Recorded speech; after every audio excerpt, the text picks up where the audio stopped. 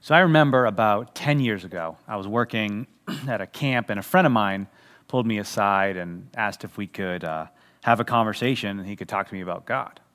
And after some small talk, he looks at me and he essentially says something like, "You're a Christian. How do you know if what you believe is true?" And he wasn't so much challenging me. He was definitely genuinely interested. And he wasn't a total stranger to the story of Christianity. But his big question was, how do you know it's true? And it was a great question. And so I want this to be a little bit interactive, if possible, this morning. So if you have ever struggled with that, just wondering, is this true? How do we know? Why don't you hit the like button, post a quick comment so other people can see, because I'm sure that my friend is not the only one that has routinely wondered, how do we know that this is true? This morning, hundreds of millions, probably billions of people around the world are celebrating Easter from their homes, celebrating the belief that around 2,000 years ago, a man named Jesus of Nazareth, who claimed to be the Son of God, rose from the dead. And everything about Christianity hinges on this being true. This is the highlight of the Christian calendar. And there are a lot of places where you could start with this question of, how do I know Christianity is true? But for me, the place I always like to start is with the resurrection. And being Easter, what a great time to look at the reality of the resurrection. So this morning I want to share with you three reasons taken from Luke chapter 4, why I believe the resurrection really happened, and then what that has to do with you and how you can respond to it. For many right now, hope feels probably in short supply, but the great news about Easter is that hope is in abundance at Easter. And so I want to speak to you this morning, those of you who might be more like my friend, who are either on the fence or skeptical or just not sure what you believe, and give you some reasons why, not only do I believe this is true, but that it changes everything about everything. I've talked to some people who have essentially said, I want this story to be true. It sounds great. I would love to believe that there's a God who exists and wants to have a personal relationship with me, but I just can't buy it. It kind of seems, for an educated adult, it's hard to believe that things like, Jesus was born of a virgin, they lived a sinless life, that he rose again from the dead. That kind of seems like a fairy tale. And if that's you and that's kind of what your train of thought is this morning, I just want to let you know you're not in a bad spot. In Luke 24, I want you to listen to Jesus' apostles, their initial reaction to hearing that Jesus had rose from the dead. This is what happened. So it says, so the women rushed back from the tomb to tell his 11 disciples what had happened. And but when they heard it, it says, the story sounded like nonsense to the men, and they didn't believe it. That's a normal reaction to hearing that someone rose from the dead. And these people that had spent 3 years with Jesus, had seen him do miracles, were told repeatedly by Jesus that this was going to happen, and they still didn't believe it. So if that's your first reaction, I don't blame you. But let me ask you this question to think about. What type of evidence do you think it would take for you to change your mind? What would it take for you to believe that Jesus really did rise from the dead? Because there was something that changed the apostles' minds. In fact, something changed their minds to the point where they all went to their deaths proclaiming that it really happened. And these are firsthand eyewitnesses who would have known for a fact whether or not Jesus really rose from the dead. And history records that not a single one of them recanted their testimony. Don't believe any of the nonsense, especially that comes out around Easter, that the disciples merely believed in a spiritual resurrection of Jesus, or that the resurrection was just a later addition to the teachings of Christianity. No, it's fine to say that you don't believe in it, but history does not let us say that the first followers of Jesus, these first-generation Christians who knew the historical Jesus, history does not let us say that they didn't believe he rose from the dead. The evidence is overwhelming that they did. And so here is why that's always been so important to me personally. People believe things that are wrong all the time. People die for things that aren't right. But very rarely, if ever, do people die for beliefs that they know are wrong. People don't willingly die for a lie. But if this story is true, and I believe with all my heart that it is the greatest story ever told. That God has overcome sin and death, that God took on our suffering so that we could be reconciled to him, and he proved that it happened through the resurrection. That is the best story that's ever been told. So let me give you 3 reasons from Luke chapter 24.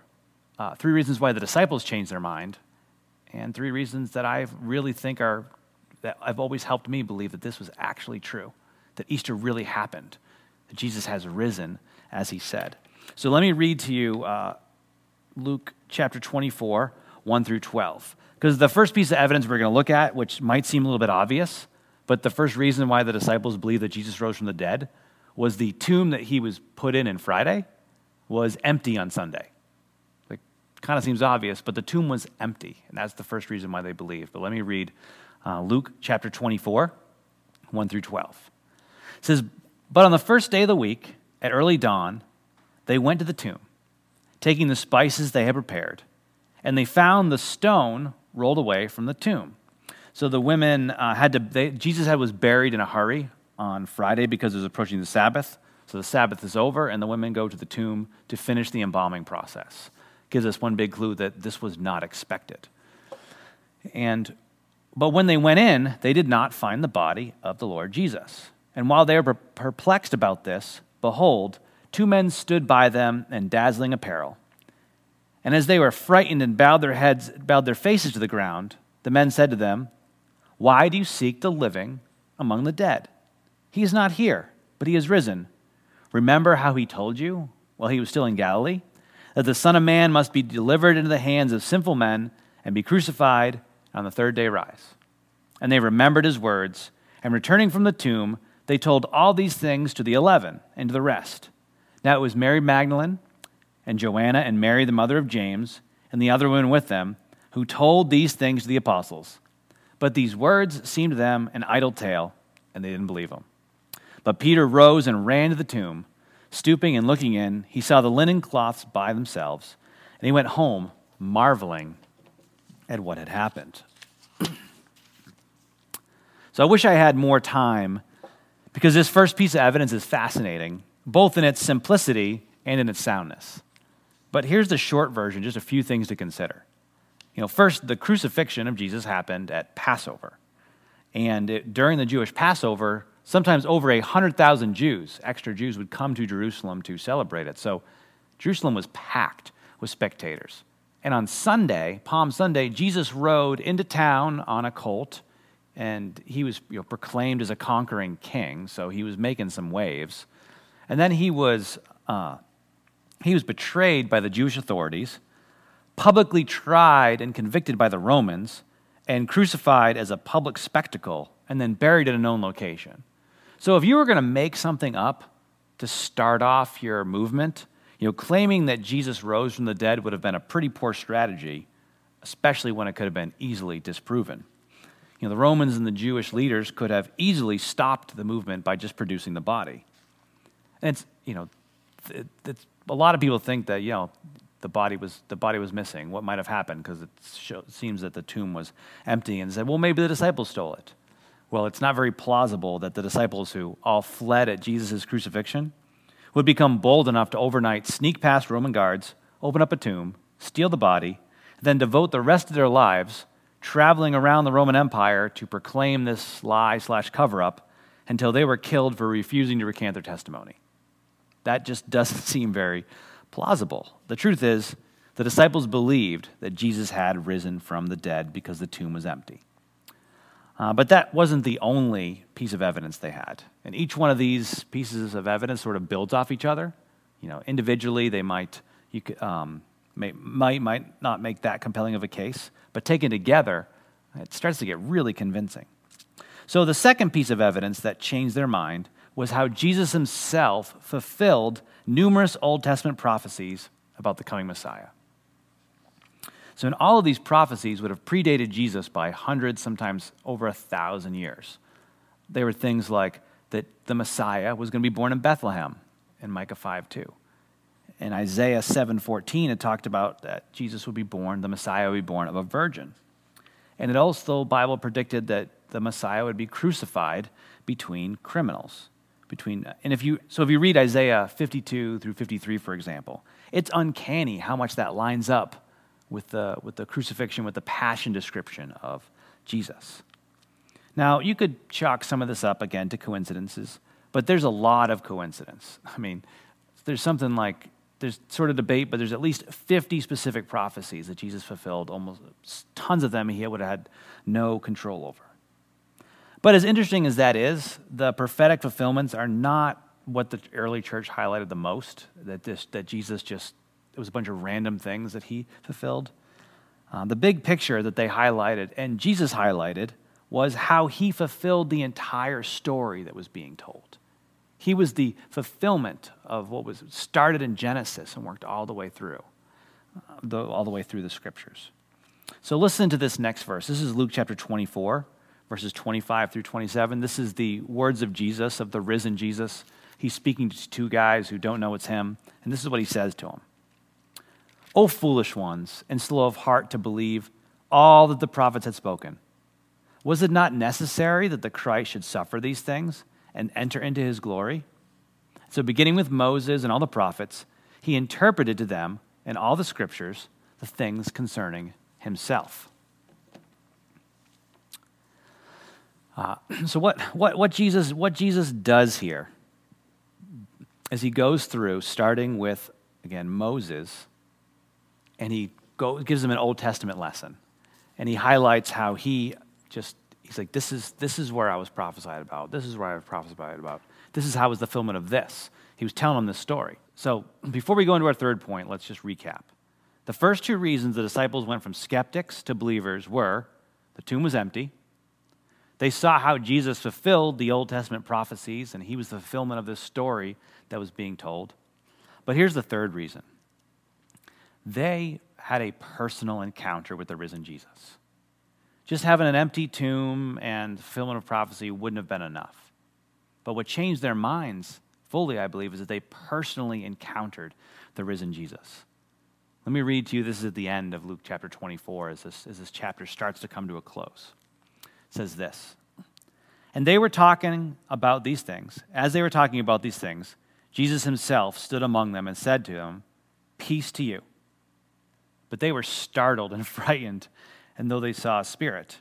And he said to them, 'Why are you troubled? And why do doubts arise in your hearts? See my hands and my feet, that it is I myself. Touch me and see. For a spirit does not have flesh and bones, as you see that I have.' And while they still disbelieved for joy and were marveling, he said to them, 'Have you anything to eat?' They gave him a piece of broiled fish, and he took it and he ate it before them." I love this account because it just shows how Jesus deals with their doubts. Do you notice how gentle he was with them? How much proof he's willing to give them? He says, "Guys, it's me. It's really me. I'm not a ghost. I'm not an illusion. Look at my hands. Look at my feet. Touch me if you need to." He says he did this, and they still disbelieved. He's like, "All right, who's got some fish? Who's got something I can eat? Because ghosts don't need food. It's really me."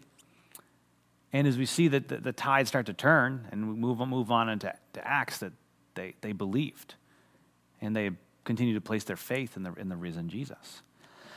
But I've done this long enough, which hasn't even been super long, but I've done this long enough to know that I can't convince anyone to believe this story on my own.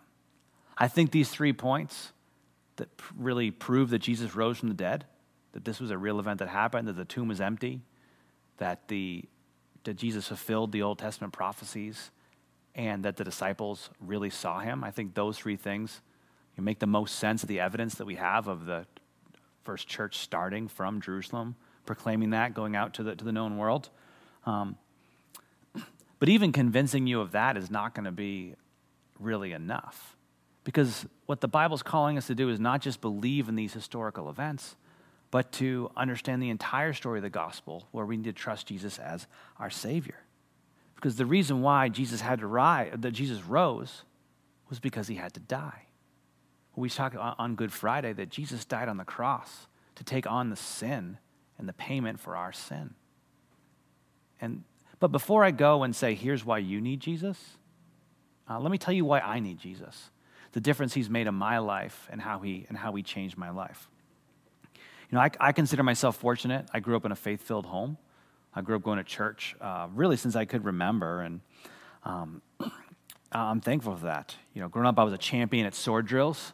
Some of you guys might know what that is. A sword drill is it's a total like Christian culture homeschool thing to do, but you hold up your Bible, and the teacher would just say a random Bible verse. It's like Isaiah 54:12, and everyone rushes to find it, and the first person who can find it raises their hands and says it. I was pretty good at sword drills.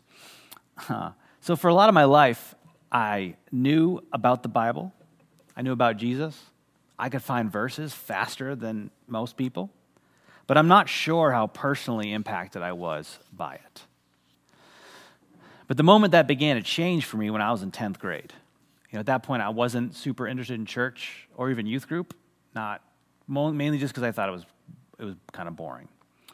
I had a deal with my parents at the time that I had to attend youth group once a month. And I still went to church with them, but if I wanted to hang out with my friends on the weekend, once a month I had to attend youth group. And so it was at that time I got invited to a winter retreat. And I only said yes. It's interesting. This is the weekend that God changed my life. And my super spiritual reason for going was I heard there's going to be a bunch of cute girls. So that's why I went on this winter retreat. But that weekend, God changed my life. And I felt myself come alive to the truths I had known my whole life, but I hadn't been deeply impacted by. And it's hard to even describe what happened other than it finally clicked how much I needed God's grace.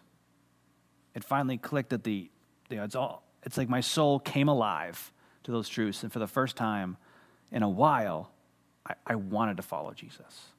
It was appealing. It's like he got a hold of my heart. And 2 years later, at that same retreat, God changed my life in a way I never saw it coming. It was Saturday night, January 6th, 2001. And the pastor at that retreat had just shared the story of the gospel. He had shared the story how God created this world perfect and but our sin messed everything up. But then he talked about how much God loves us. But our sin separates us from him. And apart from his intervention, we all deserve judgment. And not only that, sin just messes us up. It messes up our relationships, messes up how we treat each other. But God showed his love for us in the most powerful way through Jesus. And while we are yet sinners, he died for us. And on the cross, when he died, he took on the penalty of our sin. But then he also died to free us from the power of sin. And one day, we'll be free of the presence of sin. What Jesus did on the cross was amazing. But before that, he lived that perfect life that we should have lived. If you want to know what both God is like and how we're supposed to live, you look at the life of Jesus. He lived that life we should have lived, and on the cross, he took on our sin and suffering. He gave his life up for us. I was thinking about how crazy it is that God's love is so costly that it cost Jesus his life. But what we're celebrating this morning is he did not stay dead. And on the third day, he rose again, defeating sin and death. And forgiveness and salvation are available to anyone who's willing to repent and turn to God in faith. So he shared that story. And after sharing that story, he did what's traditionally called an altar call, which is really just giving people an opportunity to respond. So some kids were going forward to get prayed for and just to publicly declare what the decision they had made. I'll never forget that night. I didn't go forward. I just sat and watched. But it was in that moment I felt God say this to me. As I watched people go forward, I felt him say, Albie, this is what I want you to do for the rest of your life. I want you to share this story and help lead others to me. It wasn't an audible voice, but it might as well been. This is one of the clearest times that something like that's ever happened to me. And I look back, I can't believe that was almost 20 years ago. But it was because of that moment that I am here speaking to you today. God got a hold of me when I wasn't looking for it or for him. It was totally unexpected. I am not someone who has it all together or is up here speaking to you about Jesus because of anything I've done. I'm just here declaring that I'm a sinner who's been saved by grace and trying to share this message of Easter with everyone else. But let me circle back to the beginning of this message and go back to that question my friend asked me. So, how do you know it's true? For me, the place I always start is with the resurrection, because I think that's the easiest thing to point to and prove. Because if that's true, it makes sense of everything else to me. And my friend, he asked me some other questions. Somewhere he's like, okay, yeah, maybe. But what about this? He's like, well, what about science in the Bible? Or what about what the Bible has to say about sex? That seems pretty restrictive. Or what about people who've never heard? Well, all really great and challenging questions. But then he asked me this question. Why does God allow bad things to happen? Why is there so much suffering in the world? It doesn't seem fair. And maybe you're wondering even now, why did God let the coronavirus happen? If he could have, why did he let it happen if he could have stopped it? And quick spoiler alert, I'm not going to give you an easy answer because I don't claim to know the mind of God on that. But here's what I do know for sure. Going back to, he says, it seems like the world's not fair. And the truth is, the world isn't fair. It's not. But because of the cross, here's what I know. The world's not fair, but it's unfair to my advantage. The only perfect person who ever lived, was betrayed by his friends, unjustly tried, and then died on a cross, bearing the penalty for the wrongdoing of others. If God willingly did that so that I could be saved and know him, so that you could be saved and know him, then the world's not fair. But as the old Reliant K lyric goes, the beauty of grace is that it makes life not fair. And the cross shows that the world is unfair, but it's unfair to our advantage. And if you're a follower of Jesus, I hope that gives you hope this morning amidst the uncertainty. We have a real hope that God has proved his love for us in an amazing way. But for those of you who might be watching this morning and you're not sure or you haven't considered it before, this is what I firmly believe that is true for everybody. That Jesus is the Son of God. That he did everything the Bible says he did. He was crucified on a Roman cross. And on Easter morning, that tomb was empty because he rose again, as he said. Jesus said, I am the way, I am the truth, I am the life. No one comes to the Father except through me. Jesus is the only way to God. But he says that his way is open to all. And there's one path, but that path is open and available to everybody. Anyone who calls on him through repentance and faith can be saved. And maybe this morning this finally makes sense to you. You're looking for hope and something greater to believe in. This is the best news that there is. Eternity-changing news. Jesus took on your judgment so you wouldn't have to. Anyone who trusts in him can be saved, and you can start a new relationship with him starting today. That's the amazing news of Easter. That Jesus is not just restoring us individually as well, but his resurrection means he's restoring all things. So if you're wanting to trust in him this morning, if this message is making sense and you're thinking, I think I believe that, what do I do? How do I respond? I want to share with you a simple prayer. There's nothing magical about it. All that you don't even have to get it perfectly right. One of the hosts is actually going to copy and paste it and put it in one of the chat boxes so you can read it. And all this is just a prayer that helps verbalize maybe the belief that you may be feeling. And it goes like this. Dear God, I know I'm a sinner. I have come to believe that my sin has separated me from you. I also know that my sin must be punished. But I now believe that Jesus took that punishment when he died on the cross in my place and rose again. So right now, I trust Jesus alone as my Savior. Thank you for accepting me and for forgiving me and for the eternal life I now have. Amen. So if you prayed that prayer this morning, or maybe you just still aren't sure, I want you to reach out to us. Whether there's a decision box on the elmcity.online platform that you can click on, that'll give us some information and we can reach out to you, or just send us a direct private message, because this is just the beginning. What we are celebrating at Easter is the truth that we have been reconciled to God, that our relationship with Him has been repaired, that grace makes the world not fair to our advantage. We want to help you start this amazing journey, what we call practicing the way of Jesus together. So happy Easter, everyone. He is risen. He is risen indeed.